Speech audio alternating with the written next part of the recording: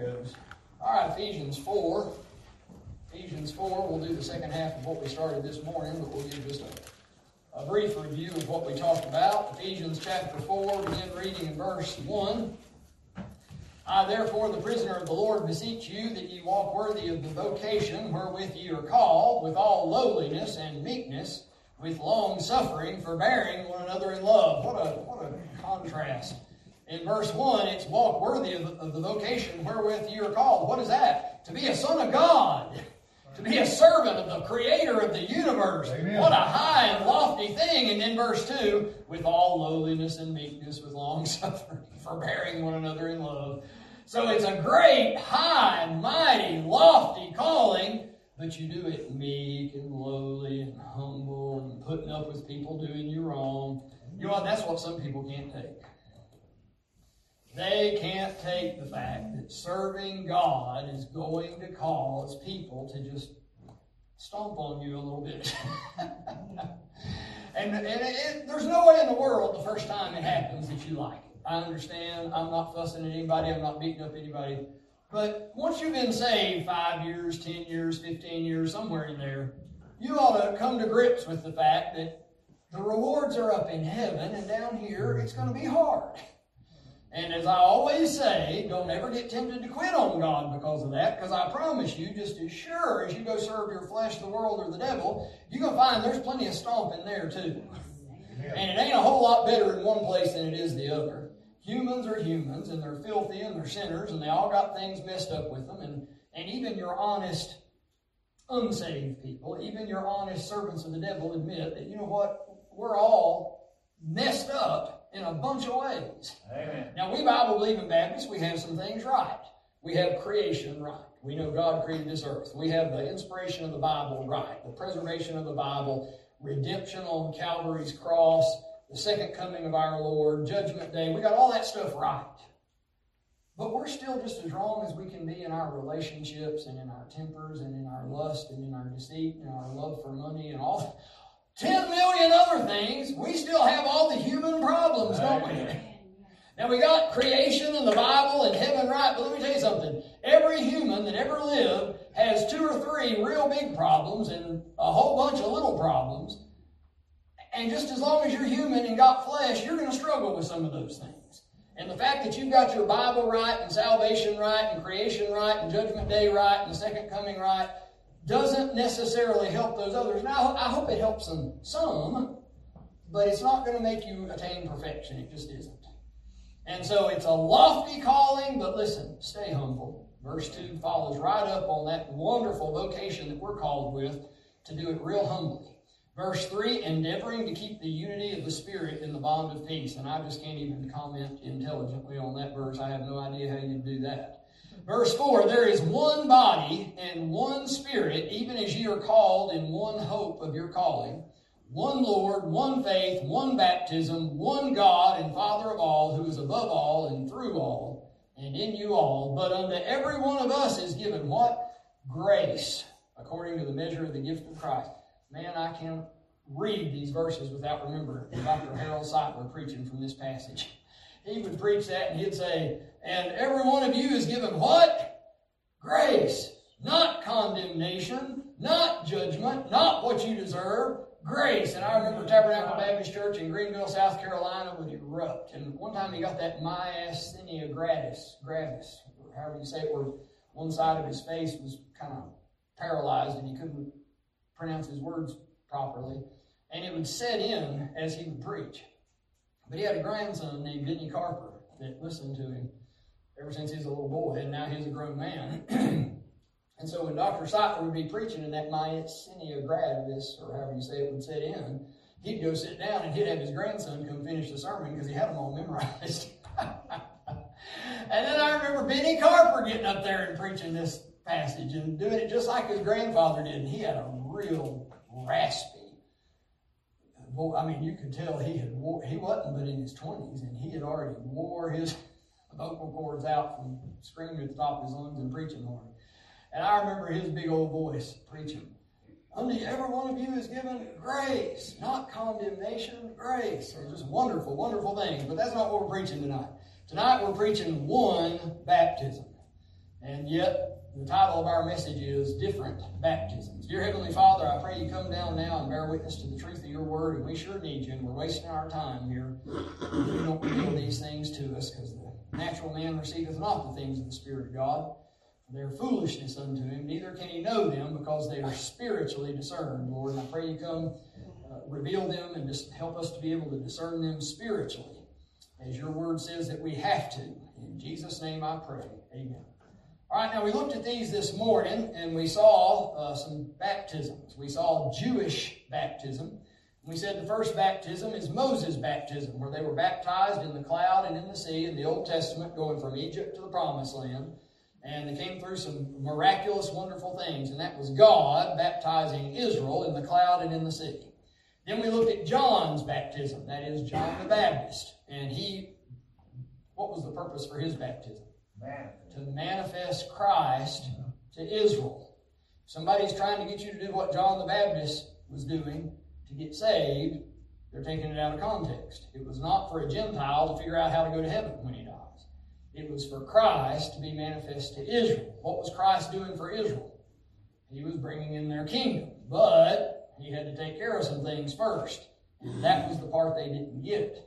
All right, then we had Peter's baptism, real similar to John's baptism. It's a baptism of repentance. It's for the remission of sins and all those things. But with one big difference, Jesus had already died, and the Holy Spirit had been sent down, in a sense that he had not been in the Old Testament law or even during the life of Christ. Because Jesus said, it's expedient for you if I go away, because if I go not away, the Comforter will not come unto you. But if I go away, I will send him unto you. Now there's the therapist you need, is the Holy Spirit of God. Sir, capital C, Comforter. You need somebody to talk to about your problems. Above all else, and don't get me wrong, it helps to talk to humans. I thank God for my mom, my dad. I thank God for the people of Victory Baptist Church. I thank God for my close friends. It helps to talk to people. I'm not discounting that. But number one needs to be that you talk to the Lord. Amen. And your best comfort is going to come from him. Amen. And so Peter's baptism was a baptism of repentance. It was for the remission of sins like John's. But it was with the Holy Spirit. And the Holy Spirit, along with him, came gifts and speaking in tongues and healing and all kinds of things early in the book of Acts that they did, because Israel was still trying to bring in that kingdom, and the Jews seek after a sign, don't they? But the Jews rejected yet again. They rejected him in the Old Testament when they wanted a king like all the other countries. You know when you mess up? When you want to be like everybody else around you. That is the number one sin of God's people in either testament, is being like everybody else. You look at the same videos they look at, you just messed up. You listen to the same music they listen to, you just messed up. You wear the same clothes and use the same language they use, all right, you just messed up. Jesus makes a difference in you. You don't do what your flesh always feels like if Jesus is in control. Now, you slip up and do it sometimes, don't misunderstand, but that's not the way you live your whole life. You don't follow the world if Jesus is in control. The world hates Jesus. And you certainly don't follow the devil if Jesus is in control. Your three big enemies is your own flesh, the world, and the devil. Amen. So, when Jesus died and the Holy Spirit came down, that changed some things. Right. And by the way, when it says for the remission of sins, it's not in order to get the remission of sins. It's because of the remission of sins. It's that word for, but it's like we use it. You go to jail for stealing. You don't go to jail in order to steal. You go to jail because you already did steal. Sometimes that word for is used that way. And you know me, I don't worship the Greek like some of these people do. But just because that is so important to them, I'll mention the Greek preposition that's used there bears me out in this. It does not say in order to get. It says because of what's already done. So when it says for the remission of sins, it's not in order to get remission of your sins. So those that teach that Acts 2:38 is a plan of salvation is wrong on two counts. Number one, because that's not even what's being asked there. How do I have eternal life? All that's being asked is, what do we do now when we've crucified our king that was bringing in our kingdom? That's the question. So number one, that's not the plan of salvation. Number two, even when he does say baptize for the remission of sins, it's not baptized in order to get remission of sins. It's baptized because of the fact that you already have the remission of sins. These are Jewish proselytes, and they're celebrating, and they've done all their stuff they're supposed to be doing within reason. All right, so that's Jewish baptism. Baptism unto Moses, John's baptism, and Peter's baptism. Then we looked at Jesus' baptism. Now, I'm not talking about his baptism by John. I kind of covered that under John the Baptist. I'm talking about Jesus' baptism when he talked about, I've got a baptism to be baptized of. And it's a baptism of suffering. Baptism means to be dipped into something. And he was dipped in or baptized into the suffering of anticipation. He had to live his life knowing what was coming. And I reminded you what it feels like to have in the back of your mind or a knot in your stomach because you remember something that's coming that you're dreading, that you're not caring for. And he had to think about that. And it was a suffering of loneliness. There were some things he was going through he just couldn't fellowship with other people about. They wouldn't understand. And finally, on the cross, he even had to say, my God, why hast thou forsaken me? He was even forsaken of the Father. Let me tell you something. You and I are never going to have to go through that. He took that for us. Right. And he went down into hell, we read there in Acts chapter 2. You and I aren't going to have to do that. Now, shouldn't we be happy that number one, we're not going to be forsaken of the Father, because he was, and number two, we're not going to have to go to hell, because he did. Amen. I'm thankful, man, that he took that baptism for me. Amen. But there is a figurative sense, a spiritual sense, in which we do take somewhat of his baptism. He told his disciples, you shall indeed drink of the cup I'm about to drink of and be baptized with the baptism I'm going to be baptized with. He's talking about some of the persecution they were going through. And plenty of the disciples were persecuted and even martyred. And then over there in Romans chapter 6, it says we are baptized into his death. So obviously it's not talking about being baptized into water. I mean, being baptized into somebody's death is a different thing and clearly a figurative thing. All right, so that's Jewish baptism and that's Jesus' baptism. Now let's look at Gentile baptism. This is where me and you get in. This is for Christians in the Gentile church age. This is for people in Crossville in 2023. All right, Gentile baptism. The first one is into Christ's body at salvation. When you get saved, you get baptized or dipped into or put into the body of Christ. Amen. A group is sometimes called a body. And we get put into that group. All right, let's look at our reference on that. Turn over to 1 Corinthians chapter 12. 1 Corinthians chapter 12.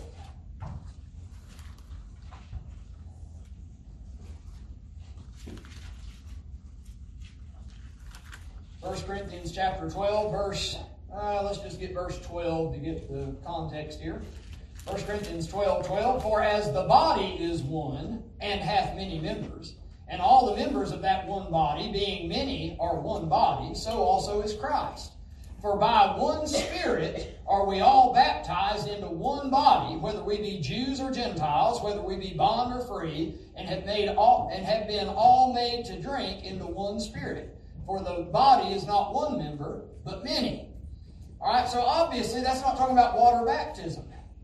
And obviously he's trying to draw a difference between the baptism that was just for Jews to this baptism that's for everybody.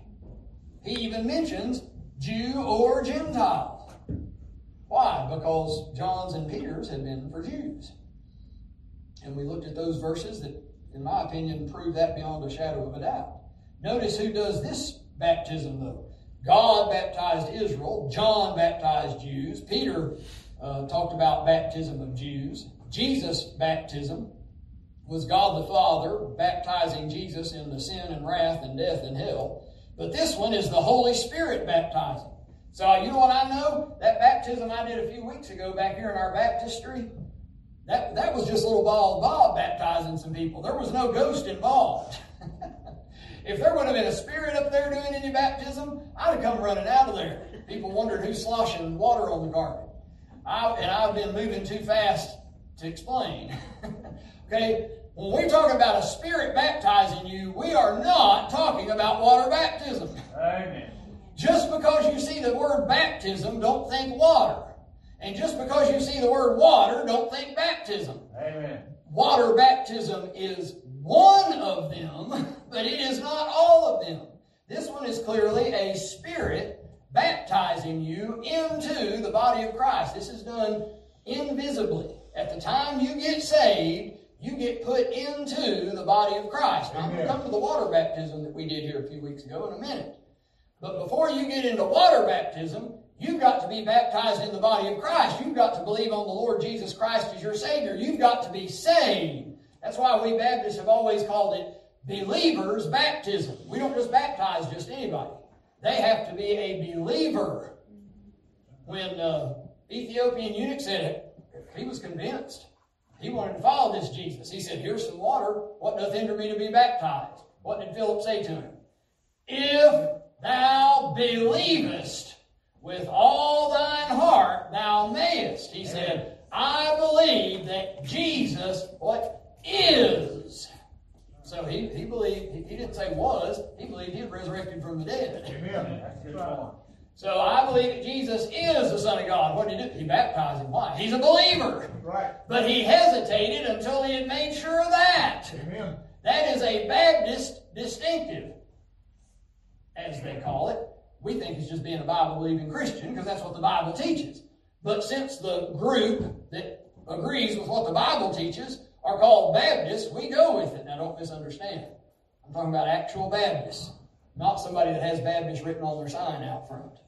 That's a different matter. There's every kind of liberal you can ever imagine have Baptist written on their sign out front. That's not really a Baptist.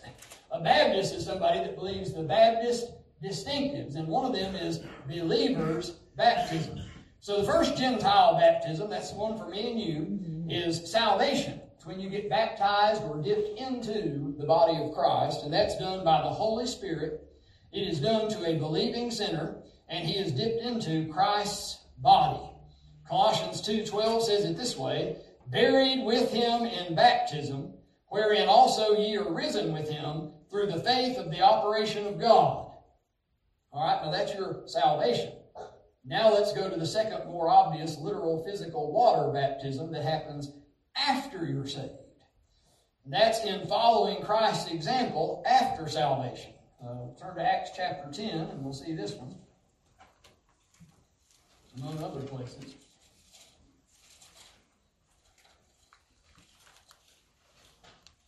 When you get saved, you're in the body of Christ. You know why I'm not worried about losing my salvation? Because I'm part of his Christ, his body, part of Christ's body. All right, Acts chapter 10, verse 43. To him give all the prophets witness that through his name whosoever believeth in him shall receive, see there's a future receiving of remission of sins. While Peter yet spake these words, the Holy Ghost fell on all them which heard the word. So they didn't get it at the point of water baptism. They get it at the point of while Peter's still preaching to them, and lo and behold, apparently they're believing it. Verse 45, and they of the circumcision which believed were astonished, as many as came with Peter, because that on the Gentiles also was poured out the gift of the Holy Ghost. And they heard them speak with tongues and magnify God. Then answered Peter, can any man forbid water that these should not be baptized, which have received the Holy Ghost as well as we? And he commanded them to be baptized in the name of the Lord. Then prayed they him to tarry certain days. So this is Gentiles that are being baptized, and they're being baptized after they believed when Peter preached. That's when Gentiles get baptized. Now there is some difference here. They speak in tongues. When I finished baptizing these here a few weeks ago, did they come up speaking in tongues? What's the difference? In the book of Acts, he's still going to Israel, early in the book. It still is a sign to the Jews, because look at verse 45. And they of the circumcision which believed were astonished, as many as came with Peter, because that on the Gentiles also was poured out the gift of the Holy Ghost. It was to show those Jews, see, you can trust them. They got the same Holy Ghost you got. They got the same gifts you got. But whether there be tongues, they shall cease. And when Israel fully rejected the Lord, those sign gifts went away. So that's what's going on there. But it is after salvation. All right, now look at Matthew chapter 28. Here's the most famous passage that talks about when you go out and teach all nations and baptize them. Matthew 28, the Great Commission. Matthew chapter 28, verse 18. And Jesus came and spake unto them, saying, All power is given unto me in heaven and in earth. Just that alone is a great truth. Just stop and meditate on that a while. That the Jesus we serve has got all power. Whatever you need, He's got the power to do it, fix it, take care of it, whatever. If He doesn't, it's because as much as He loves you, it must not be best for you. And I know that's not always what we want to hear, but He's got the power to do it. It ain't that He can't. We might joke around occasionally and tell a little joke, I was facing this big problem. I was married to this real difficult person. And I was crying and praying. And the Lord said, oh, sorry, even I can't help you with that one. Ha, ha, ha. We might tell a joke, And other ones probably praying the same thing about us. But in real life, seriously, all power is given unto me in heaven and in earth. He's got the power to do it. If it needs to be taken care of, He can take care of it. Now, in light of that, verse 19, Go ye therefore and teach all nations, baptizing them in the name of the Father, and of the Son, and of the Holy Ghost, teaching them to observe all things whatsoever I have commanded you, and lo, I am with you always, even unto the end of the world. The part we read started with Jesus having all power, and it ended with Him being with you. Isn't that a blessing that you've got the person with all power with you all the way to the end? Praise God. But in the meantime, you be out teaching all nations, not just Jews, and baptizing them in the name of the Father, and the Son, and the Holy Ghost. All right, now back to the passage we read over there in Acts chapter 10. At first glance, you might think He said it a little bit differently, but He doesn't really. Verse 48, it says, Baptized in the name of the Lord. Well, guess what? Father and Son and Holy Ghost are all called the Lord. The Holy Spirit, it says in 2 Corinthians 3:17, Now the Lord is that Spirit, and where the Spirit of the Lord is, there is liberty. So we know the Holy Spirit is the Lord. Philippians 2, Every tongue should confess that Jesus Christ is Lord, to the glory of God the Father. So we know Jesus, the Son of God, is Lord. Mark 12:36, For David himself said by the Holy Ghost, The Lord, capital L, capital O, capital R, capital D, said to my Lord, Sit thou on my right hand, till I make thine enemies thy footstool. Well, whose right hand is He sitting on? The Father. So we know the Father is the Lord. So if you're baptized in the name of the Lord, you're baptized in the Father, Son, and Holy Spirit. So therefore, it's perfectly legitimate that these Gentiles were baptized in the name of the Lord. Now, what were the Jews baptized in the name of? In the name of Jesus Christ, because He's their Messiah. So when you see baptized in the name of Jesus Christ, you're talking about a Jewish baptism, bringing the Messiah in to set up their kingdom. When you're talking about baptized in the name of the Father, Son, and Holy Ghost, you're talking about baptizing a Gentile that's believed on the Lord Jesus Christ. You see how you make that division? The Bible says, rightly dividing the word of truth. So that's how you know which one you're dealing with. All right, so we've seen this morning Jewish baptism and Jesus baptism. We've seen tonight Gentile baptism. Now let's look at the baptism of fire. Baptism of fire. All right, turn to Matthew chapter 3.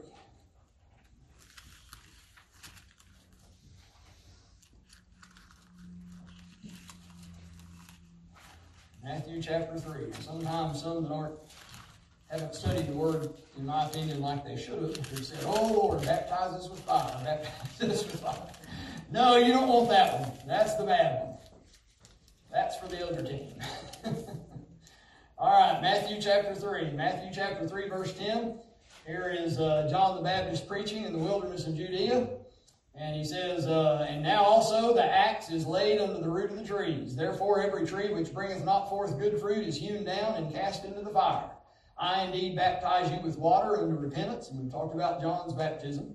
But he that cometh after me is mightier than I, whose shoes I am not worthy to bear. He shall baptize you with the Holy Ghost and with fire. Now, we've talked about that Holy Ghost baptism. That's when you get saved and the Spirit takes you and puts you in the body of Christ. So we know about that. But what's this and with fire? Uh-oh. This is when Jesus does the baptizing. And who gets baptized? The rejecting sinner. Where do they get baptized into? Into the lake of fire. Right. If you don't believe in an eternally burning lake of fire and hell, you'd better be right. Because eternity in a lake of fire is a long time to be wrong, as it says on Brother Schlechty's bumper sticker. Eternity in hell is a long time to be wrong. And let me tell you who did believe in an eternally burning lake of fire. The Lord Jesus Christ. He talked more about hell and fire than any other character in the Bible. So if you don't believe in that, you disagree with Jesus. Amen. Not some hellfire and damnation Baptist. Jesus. He did it. He talked about that. And he talked about it more than any other Bible character. All right, let's see if I've got Revelation 20 down here. Revelation chapter 20, verse 14. And death and hell were cast into the lake of fire. This is the second death. And whosoever was not found written in the book of life was cast into the lake of fire. Malachi chapter 4. For behold, the day cometh that shall burn as an oven, and all the proud, yea, and all that do wickedly shall be stubble. And the day that cometh shall burn them up, saith the Lord of hosts, that it shall leave them neither root nor branch. And ye shall tread down the wicked, for they shall be ashes under the soles of your feet in the day that I shall do this, saith the Lord of hosts. Now, how do you turn somebody into ashes? You burn them. I can't think of any other way to do it. 2 Thessalonians 1. In flaming fire, taking vengeance on them that know not God and that obey not the gospel of our Lord Jesus Christ, who shall be punished with everlasting destruction from the presence of the Lord and from the glory of his power. That's Malachi the prophet, that's Paul the apostle, that's John the revelator. All three, not to mention Jesus, mention it more than any of them, talking about an eternally burning fire. That's not the baptism anybody wants that has half a brain, is it?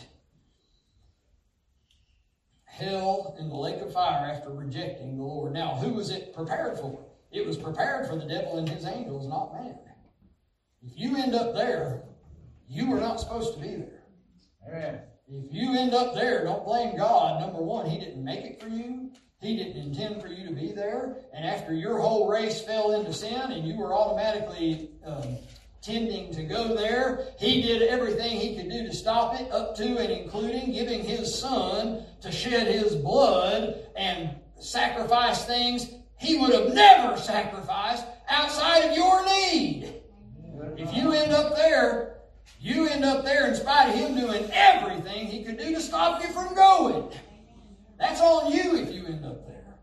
And don't misunderstand, I admit that God has some responsibility there. If he created a race of people, and if he is all-knowing and has foreknowledge and knows that they would sin and therefore end up in a lake of fire, he does have some responsibility to do something about it. And he did. Amen. Everything that a holy God can do to stop it, he did. But if you're that set and determined to go, he does believe in free will and he will let you go. But he's sorry for it. He didn't intend it. That's not who it was made for. And he couldn't do anything else to stop it and still be holy. He did everything he could do. But that's the baptism of fire. Psalm 140 says, let burning coals be cast upon them. Let them be cast into the fire, into deep pits, that they rise not up again. Man, the Bible teaches this. Just get a concordance and study fire. Fire, fire, is the Word of God. All right, what have we seen today? We're getting this out early tonight, since we already preached half of it this morning. We've seen 3 Jewish baptisms. We've seen Jesus' baptism. We've seen 2 Gentile baptisms. And then the universal baptism. If you're keeping count, that's 7 baptisms. Dr. Ruckman has a similar message called 7 baptisms. I just went ahead and categorized mine differently by the race that it went to. The Jews, the Gentiles, Jesus, and then universal. And so I just categorized mine a little differently, but it's a lot of the same material. As our opening text reveals, there's only one to be primarily concerned with. Before you're worried about water baptism, and certainly before you're worried about Jewish baptism or Jesus baptism, you know what you need to be concerned with? You need to be concerned with whether or not you've been baptized into the body of Christ. And you get that one by believing on the Lord Jesus Christ. Amen. As many as received him, to them gave he power to become the sons of God, even to them that believe on his name. Have you believed on the Lord Jesus Christ? Amen. When they ask that question in the book of Acts, what shall we do now that we've crucified our Messiah? That's not the question you need to be asking. You need to be asking, what must I do to be saved? And you know how the apostle answers that clearly? Believe on the Lord Jesus Christ, and thou shalt be saved. Amen. Now, when you get that one down, when you know you've trusted the Lord Jesus as your Savior, then amen, it's a good thing to follow him in believer's baptism. You want to identify with Jesus. Isn't that a good thing? So that's a good second thing. But first, make sure you receive him as your Savior. Nothing in the world more important than that. And then, as you study your Bible, you can learn about the Jewish baptism and some of the details of Jesus' baptism. And God help us know about the baptism of fire that unfortunately those that reject the Lord Jesus end up getting. Don't think that you're good enough just because you're in his world that he created, or you're among some of his acquaintances, or you're in his church, or you're in a nation or a family that professes his name. Many will say, Lord, Lord, and he'll say, I never knew you. You receive the Lord Jesus Christ and you get to know him by believing on him. You talk to him through his word and through prayer. There's a lot of people, well, this is a Christian nation, isn't it? I must be a Christian. Well, grandma was a Christian, so I must be a Christian. No, it's an individual decision. Have you received the Lord Jesus Christ and been dipped into his body? Dear Heavenly Father, we thank you for this opportunity to read and study your word. Thank you for the truths that we find here. Lord, I pray that you'll be with us. God, I pray that you'd help